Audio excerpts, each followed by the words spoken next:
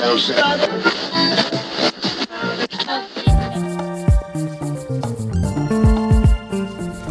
are listening to Legally Binding, a podcast brought to you by Jackson Corporate Law that is all about providing the business community with useful and practical legal tips and advice for growing and sustaining business ventures. For more information, please feel free to visit our website at www.jacksoncorporatelaw.com. We hope you enjoy.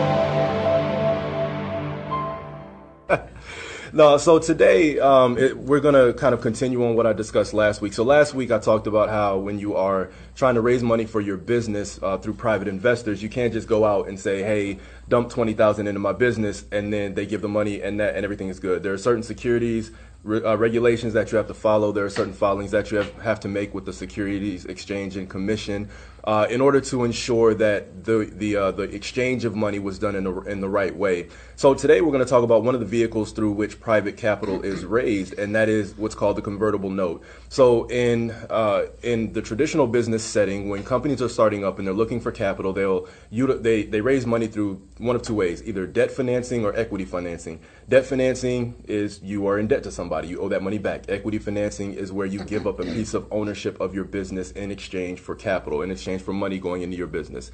So what a convertible note is a hybrid. So it is a debt instrument. So it's a loan that actually converts into equity at a later date. Now, a few reasons why this is used in the traditional business sense, but it's not really used in our community because we don't really understand how it works.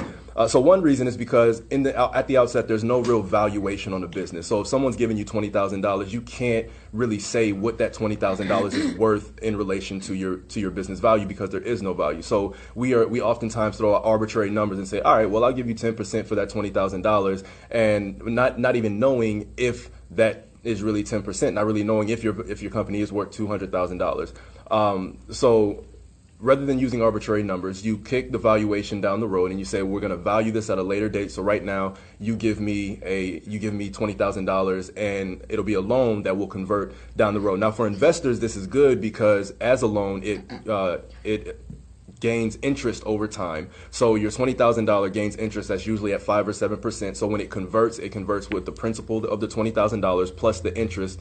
And then you also usually buy in at a discount or a cap. So let's say that at valuation, you say that the shares of the company or each ownership percentage is worth $5, and you have a discount on it, right? So maybe you buy it at $3. So it really helps the person buying in to buy in at a lower number down the road at a higher rate because the interest has increased, and then understand that it's cheaper to execute. So a convertible note is a very useful tool for raising money early on, and it's something that we have to start utilizing more often in order to really start to build our business in a way where we're not using arbitrary numbers and facts and figures in order to raise capital at the outset. Once again, this has been Legally Binding, brought to you by Jackson Corporate Law. For more information, visit our website, www.jacksoncorporatelaw.com. And of course, don't forget to follow us on all forms of social media and subscribe to our podcast so that you can receive updates on each newly released episode. Until next time, we wish you continued success in life and in business.